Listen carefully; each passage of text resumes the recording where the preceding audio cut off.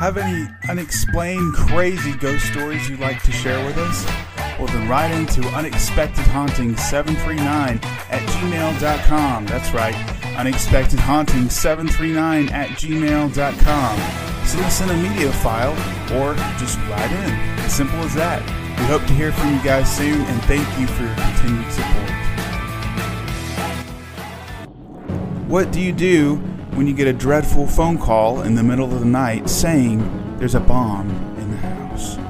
A story on an abandoned house being possessed, and a crazy bone-chilling story of these daredevils trying to run away from a vicious ghost train. More coming up for you on today's episode of Unexpected Hauntings. Stay tuned. Get ready for an eye-opening podcast that will have you on the edge of your seat.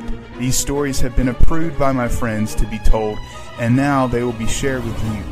Now listen if you dare. What's going on, everyone? Ben Shields here, and you're listening to Unexpected Hauntings. That's right, everyone. Welcome back to another episode of Unexpected Hauntings. Ben here, and this is actually our episode 10. So thank you for tuning in with us today. We have some crazy stories, and the train story, actually, that I talked about last in the intro, is a story that has been passed down from generation of my family, and I thought I would share that story to you guys. It's called The Train of High Bridge, and it takes place in High Bridge, Kentucky, and it's just a crazy, crazy story about these kids doing a truth or dare and it going wrong, and this actually did happen. It was insane, and people still say that they see the train on the tracks, but I won't go into detail with that because I want you guys to actually hear the story. And I'm actually doing something different with that story in particular. I'm going to be doing some sound effects for you guys. Let me know how that does, and if you guys like that, I might do that with every story, but I'm just doing that with every other story of each episode, just to do something different, to get you guys more engaged, I guess, into the stories, because I know you can probably zone out. I know sometimes when I listen to different podcasts and you just hear music and talking, you can get sidetracked. And like, especially like, I might be listening to a podcast sometimes and I'll be cutting the grass or I'll be at work, and it's just easy to get sidetracked.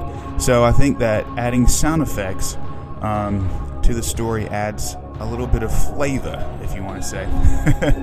More flavor to the stories, and it kind of brings them back to life, I think. But anyways, yeah, just chilling on a Sunday morning, almost close to afternoon of the 14th of June today, and pretty much COVID is pretty much, I don't want to say it's done, but pretty much is. Everyone's back out, and no masks. I've been eating out recently, and yeah, life is good again. So as long as no one, eats a bat or does some crazy shit like that, then we'll be okay. But yeah, I'm actually going to be starting with the train story first. So I'm going to be going kind of backwards for you guys. Going to be doing the train story first, and of course, going to be doing the dreaded phone call, and then the house possessed, which was pretty wild because a house possessed, it's not really what you think it is, I guess. It's basically a story of this lady, and she likes to go visit abandoned houses, and it's when this one time when she becomes addicted to this house, and it ends up sucking her in. It's really a neat story, I think. Pretty wild. It plays with your mind, and it just fucks with it. It's an insane story. So without further ado, we're going to start with the train story, and of course we're going to do the leave all the comments and I won't be doing any commentation. That's a word. In between, and I'm going to be saving that for after the stories, of course.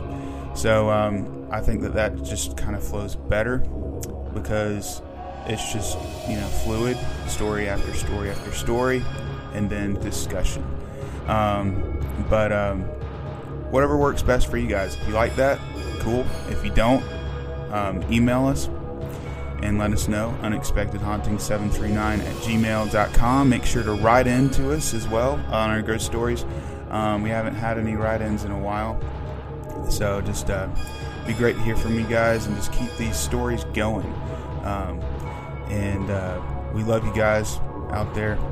And all right, without further ado, here we go with the Highbridge train story. Opening in 1877, about 143 years from today's current date, the first ever cantilever bridge in the U.S. was built. The big railroad bridge towers 275 feet over the river that connects two counties for ways of transportation of goods. Through the years, this towering bridge has seen many deaths, some accidental falls, and some even suicides.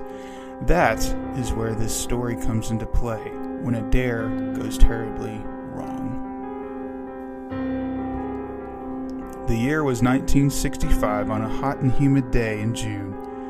As kids, 4 siblings seemed to get bored real easy with no school going on. So it's only natural to have some fun with a little innocent game of truth or dare, right? Hi, my name is Jimmy. I'm one of the 3 siblings. My other brother and sister's names are Mike, Larry, and Reba. She's the only sister I have and the oldest, so she is the mother of the bunch. Anyways, it all started when I overheard a story from our neighbor going on about a bridge that's close by. He said he heard a train whistle and saw its lights gliding over the tracks the other night. This was impossible, I thought, as I knew the train hasn't been on those tracks in ages. It was abandoned, so to speak. I spoke up to the group soon after I overheard this, and they dared me to go check it out, and said that if the tracks are there, as the crazy neighbor said, then we'll go and check it out tomorrow night. Scared out of my mind, we all walked through the woods to the entrance of the trail, going up to the so-called train tracks of High Bridge. "All right, Slim Jim, go find those tracks," Reba announced. "Yeah, you got this," Mike and Larry chimed in. Well, the time had come. It was time to hike up into the unknown for what seemed like forever. 2 miles in, and I finally made it to the tracks. The neighbor was right, and looking down the tracks, I could see a clearing. Could these tracks also lead to the High Bridge over the river? As I walked a little further, I discovered it was. "I think I found the perfect place for all of us to go tomorrow night," I muttered to myself. Mike, Larry, and Reba were still waiting for me when I came back down from the trail. "Well, did you find the train tracks up there?" they all said in unison. "I did, and I can't wait to show you guys tomorrow night," I said with a grin. We all grew anxious as the next day came. Thoughts of what are we going to do up there on the tracks? What kind of excuse are we going to tell our parents? And so on came rushing through our heads. When night hit and we were about to head up to the dreaded 2-mile hike, I told them that the tracks were connected to the High Bridge and that we should hang out on the bridge and see what we can see over the river. They agreed, so when we got up there, all was good as we tracked another mile down the track to the clearing over the river. "Wouldn't it be terrible if a train were to come at this very moment?" Reba said in a menacing voice. "We would have no choice but to jump off the bridge or run and try and make it back to the woods," Reba explained. "Please don't say that, sis," I said as I didn't want her to jinx what she had said. An hour went by as I heard a low, muffled whistle flow through the trees. I disregarded it. My mind was playing tricks on me. But as soon as the thought popped into my head, there came another whistle, sound this time loud enough that everyone heard it. "Was that what I think it was?" Larry said in a shivering voice. "It can't be. These tracks haven't been used in more than 15 years, I said in an alarming voice. As the whistle of the mysterious train gained in volume, so did its visibility. We could now clearly see its front light beaming into our very souls. When we saw the train on its way at full speed, we bolted for the woods, which was less than a mile away. I was in the front, Mike and Larry behind me, and Reba was behind them. As I made it to the woods, I instantly dropped and hid behind the tree. "We made it," I said with a sigh of relief. As I looked behind me, they weren't there. In a panic, I ran out to the tracks and saw they were still out there on the bridge, not far from where I was. "Hurry up, you can make it," I yelled, cheering them on, but I noticed the reason why they were still out there. Reba had gotten her foot stuck under the tie of the track. A tie is the wooden plank the rails sit on. As I noticed this, I ran out to go help, but it was no use. Her foot was going nowhere, and the train was getting closer. It soon got to the point where we had to run for our lives and leave our only sister, Reba, behind. As the train hit her, you could hear her blood-curdling scream as it started out loud and shrill, and then slowly died into nothing. After what happened, we ran back down the trail and never looked back. To this day, on June, at night, you can still see the lights of the train of High Bridge and can hear the blood-curdling scream of our dear sister. It's almost as if the train comes back every June in hope of taking our souls, as well and finishing what it started.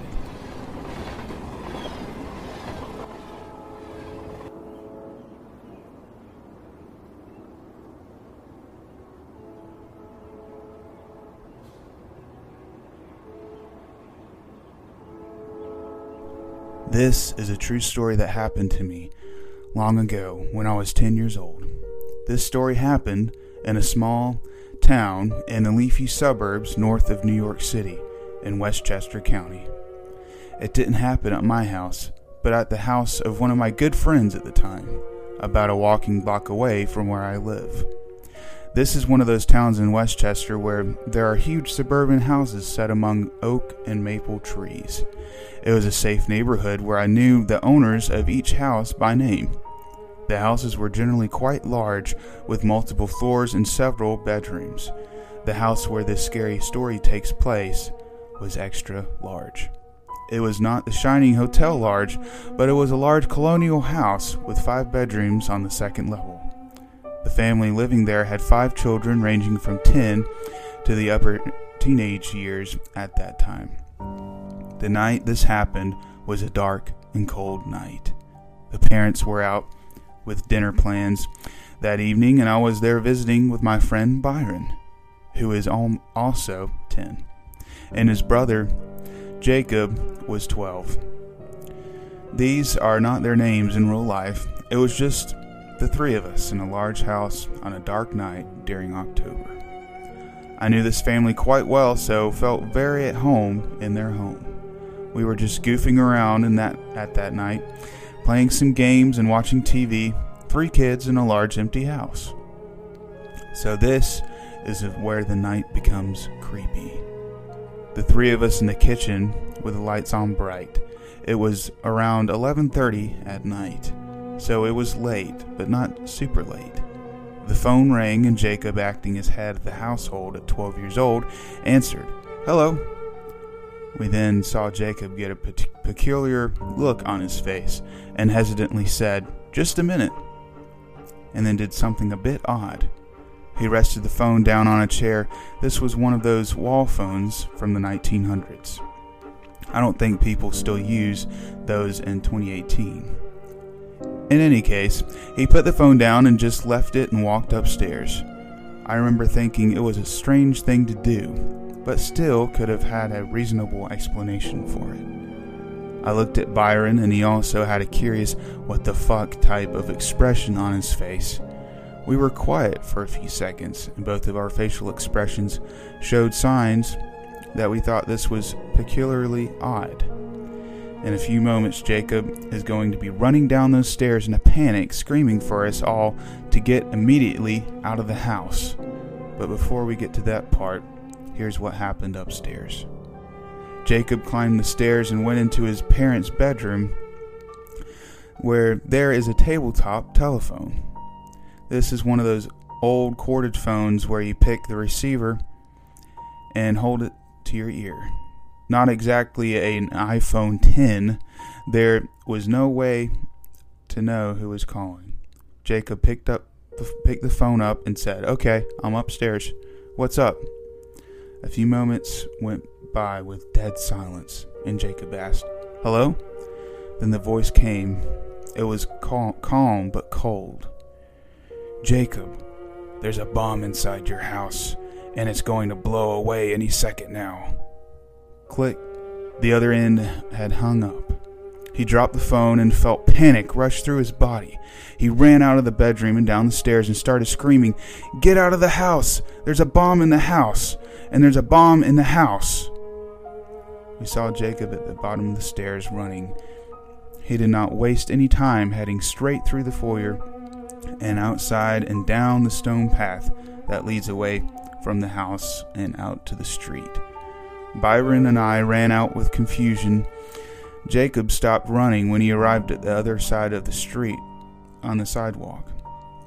We looked across the street at this huge house, looking very eerie in the dark night. The house had several lights on, and the front door was open, and it was empty. There was no one around. The neighborhood was still quiet. It was just 3 kids, the oldest 12 years old, standing there on a cold October night at almost midnight, scared out of our wits and waiting for the house to burst into fire. I was feeling chills through my body and chills on my skin from the dark, cold air. Our jackets were just in there, and we could just go get them so easily, but thought the house could blow up any second. Jacob explained what had happened on the phone call upstairs, and that he thought that it was his Uncle Jerry, but now didn't think it was his Uncle Jerry. It was bizarre that the caller knew he answered on the ground floor and told him to go upstairs. How could he know this? We thought that maybe he told Jacob to go upstairs so that he wouldn't have enough time to get out of the house before the possible explosion. We stood there, we waited, we were scared, we were cold. We thought the large, boxy, empty, illuminated house on this dark night would soon be in flames, or that there was a chance it would be in flames. It never blew up, but we were still afraid to go inside because maybe it would blow up then. Eventually we went to the neighbor's house. The father there didn't seem as scared as we were, but he did call the police. The police searched through the house, and Byron and Jacob's parents also arrived home. I see the whole thing was some kind of practical joke, a prank call, and there was never a bomb. We never found out who made the call, and Jacob to the day still has no idea who it could have been, and still says that he at first thought it was a friendly call from their uncle. There are a few pranksters in the neighborhood.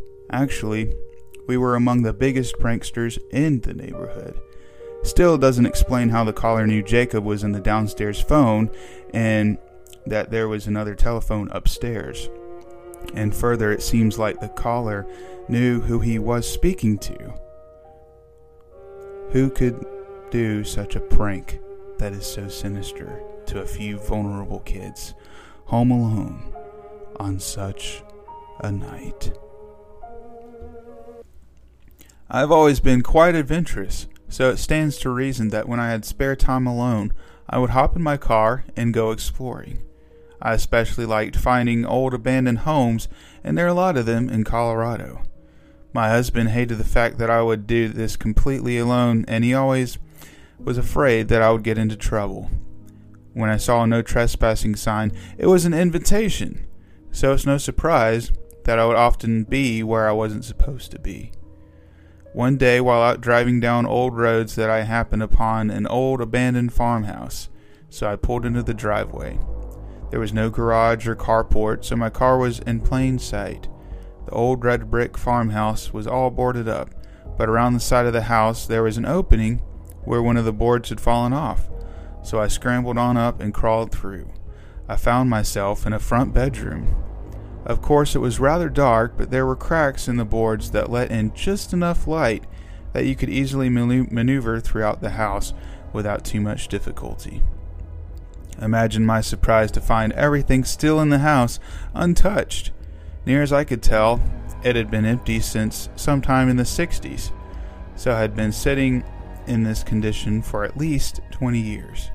I found this very strange that no kids had gotten inside to party, nor any evidence of a homeless person, especially since this house could be easily seen from I-25, a major highway that goes through the heart of Denver, and there was an exit within walking distance to this house. Denver had a very large homeless population, just like all big cities have. The living room had all the furniture, lamps, tables, and bedrooms all had armors and iron beds. Everything left in the kitchen, along with home canned goods, spices, dishes, everything was still there. In the bedroom where I entered, there was a portable toilet, and I wondered if someone had been sick. I got a feeling that was the case. I spent hours there just looking through pictures and postcards of the family that had lived there. There was a ton of Catholic paraphernalia too. Crucifixes in the walls, rosary beads, and the like. It was fascinating to me, and I was trying to figure out why this family had left the house this way, and I was so surprised when I came out how many hours had passed. But I chalked it up to being too involved and losing track of time. I've never worn a watch, so it wasn't hard to believe that this could happen. This place also wasn't too far from my house, so I would go there as often as I could and wander the grounds. Investigating the sheds and outhouse, the root cellar under the house was loaded with old canned goods and rotted root vegetables. The smell, of course, after all this time was non-existent, so really it wasn't unpleasant. I kept wondering what had happened here. I did not know the family that owned this home lived just around the corner on the same street. How I found out was they caught me there and ran me off. I watched them as they left and saw where they went. Now, when I would go back, I'd look to see if they were home before I'd go in. So week after week, month after month, I would go back there, so much to explore. Time after time, they would catch me there again and again and always run me off. I always wondered why they never called the police on me, but they never did. I think they knew I was being haunted, although I was not aware of this time. Later on, after I had been exploring for a number of months, I began to find myself with no recollection as to how or when I had gotten there. But every time I went in, hours and hours would go by, and every time I came out, I was always surprised at how much time had passed.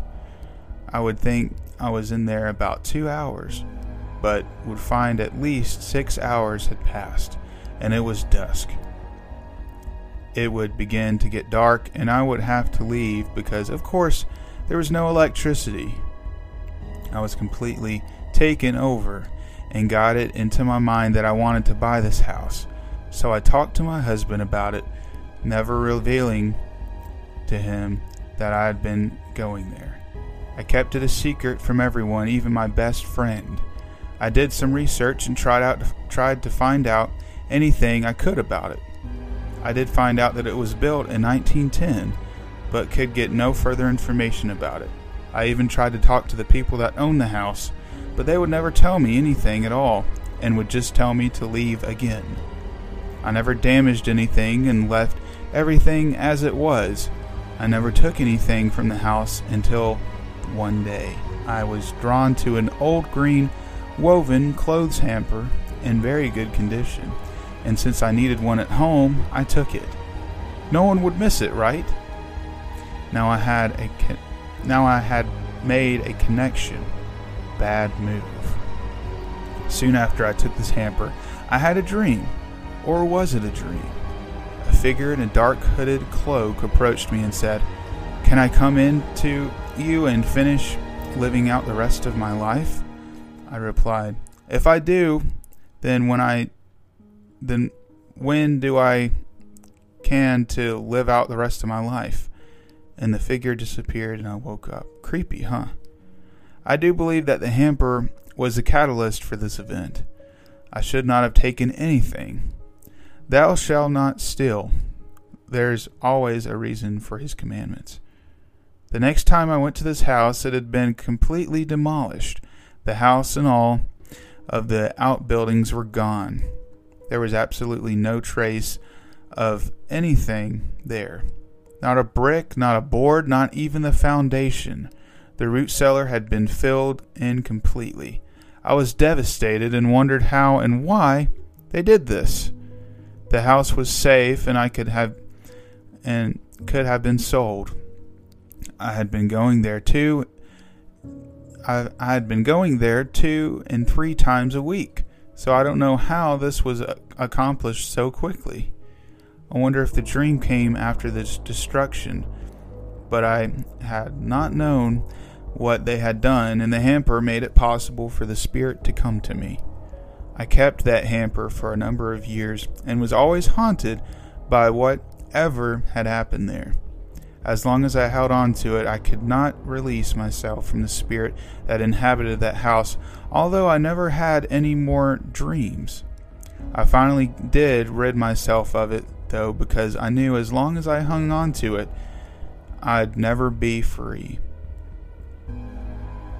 I do not remember how I disposed of it, but it wasn't until then that I was finally released, but this had gone on for years. I am very much more careful now when and where I go, and will stand outside and take the time to size up the spirits or spirit connected to these old places before entering. Please, if you're out exploring and you find a place like this, do not take anything, as you don't know what you're bringing home. And if you have taken anything from a house like this, get rid of it now. Alright, guys. So those are the 3 stories for today's episode. Let me know what your favorite story was.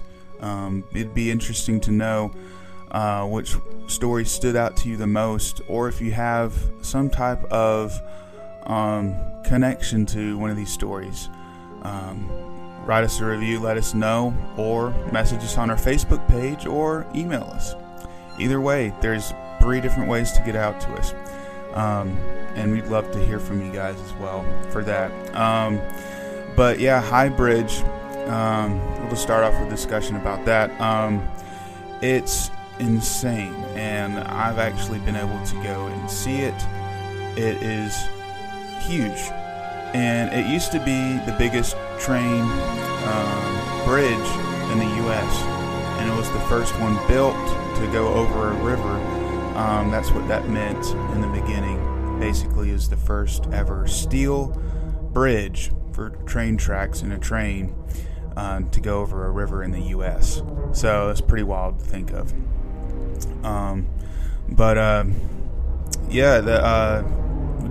We did lose a family member, unfortunately, during this incident. But I thought it would be good to share, not only for a good ghost story. It is considered the ghost train of Kentucky, I'm pretty sure, still today. But didn't use their real names, of course. Reba, or her name wasn't Reba. Larry and Mike and Jimmy. I like just throwing in Slim Jim in there. But yeah, of course their names weren't used for privacy reasons. But yeah, it was a crazy story because the irony of them going out on the bridge and looking over the river, and you can just kind of picture this in your head. You just it's a clear night, stars are out. You can look over the river, and then you just hear a train whistle in the distance, like the sound effect in the story, and the hairs on your back just stand up, or if you don't have hairs on your back, you get goosebumps, and you're just like, what the fuck, and so it's a crazy story because you look around and there's just track and a ledge. So they seriously had no choice but to run, but unfortunately a family member, she got stuck and couldn't move, and they had to run for their lives.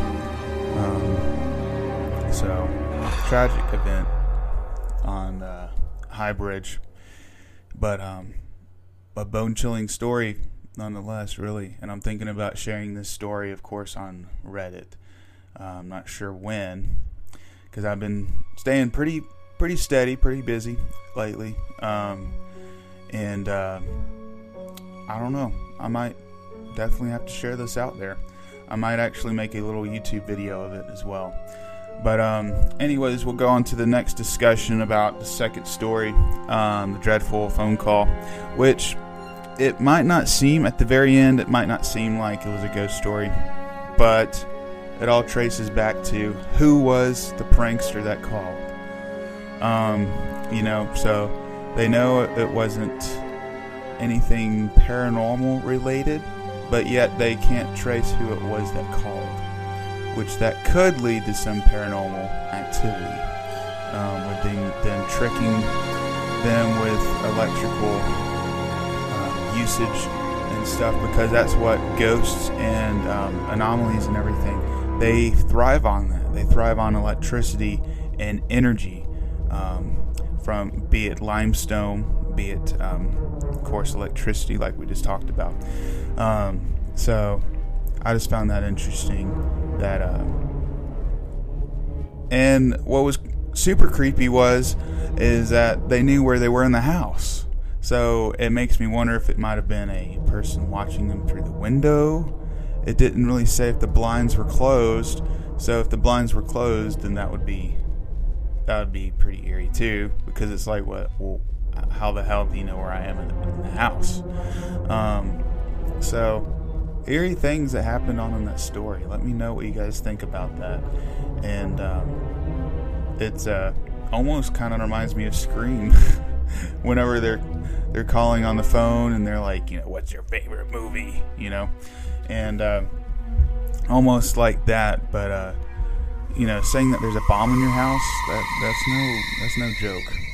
And that would be pretty wicked, to be running outside expecting your house to fucking blow up and it not blow up. And of course they did the right thing, called the police, and the police came. But yeah, so just make sure to be safe during all this. This is insane. Yeah, so let's see, we'll go into the last one, the house possessed, which it kind of warns you to don't steal anything from an abandoned house or anything that might look vulnerable, like that hamper. That hamper was in perfect condition, hadn't been touched, was clean, and it was just sitting there. And it was sitting there for someone to pick it up and take it home. It was like a trap for that lady.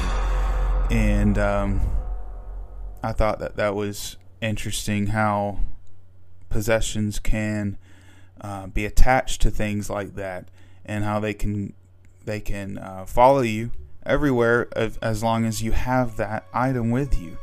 And it was just an interesting story, how she lost time in there, how she would be in there for seemed like only 2 hours, and then she would be out and it had been like 6 hours or so, which that happens quite a bit, to be honest.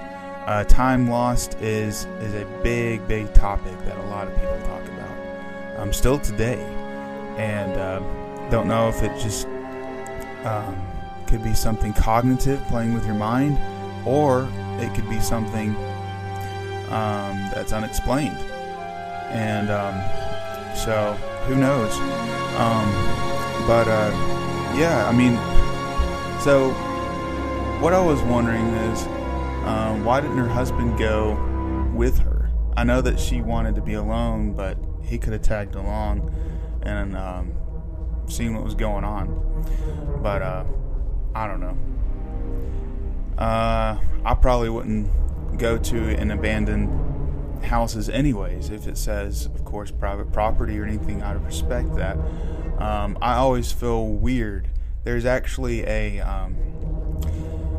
abandoned house down the road at the dead end, and I've wanted so many times to go up there and look through the garage door or look through the front door window, and I always thought that someone was looking at me or watching me, so I just rode by it on my bike every day. And I don't know, they still have, of course, neighbors, so I'd feel super weird if I were to walk up there and look through the windows and stuff. I would be afraid that the neighbors would be like, get off, especially just like that homeowner that was saying, get off my property, get away from my house.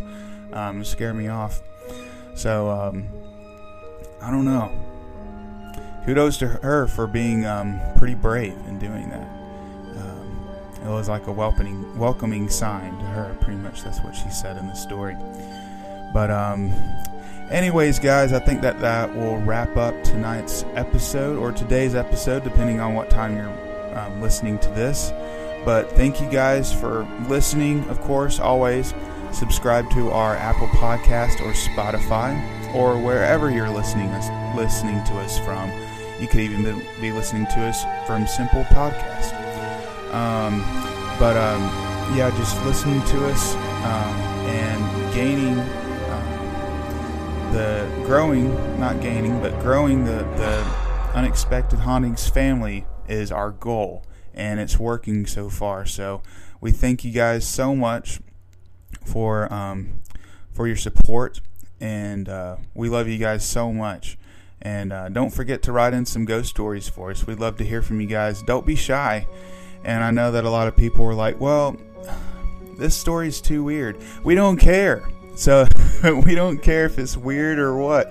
This is a ghost story podcast, and we want to hear from you guys as well. So with that being said, we love you guys so much for listening to us, and we hope that you guys have a great day. Thanks, guys.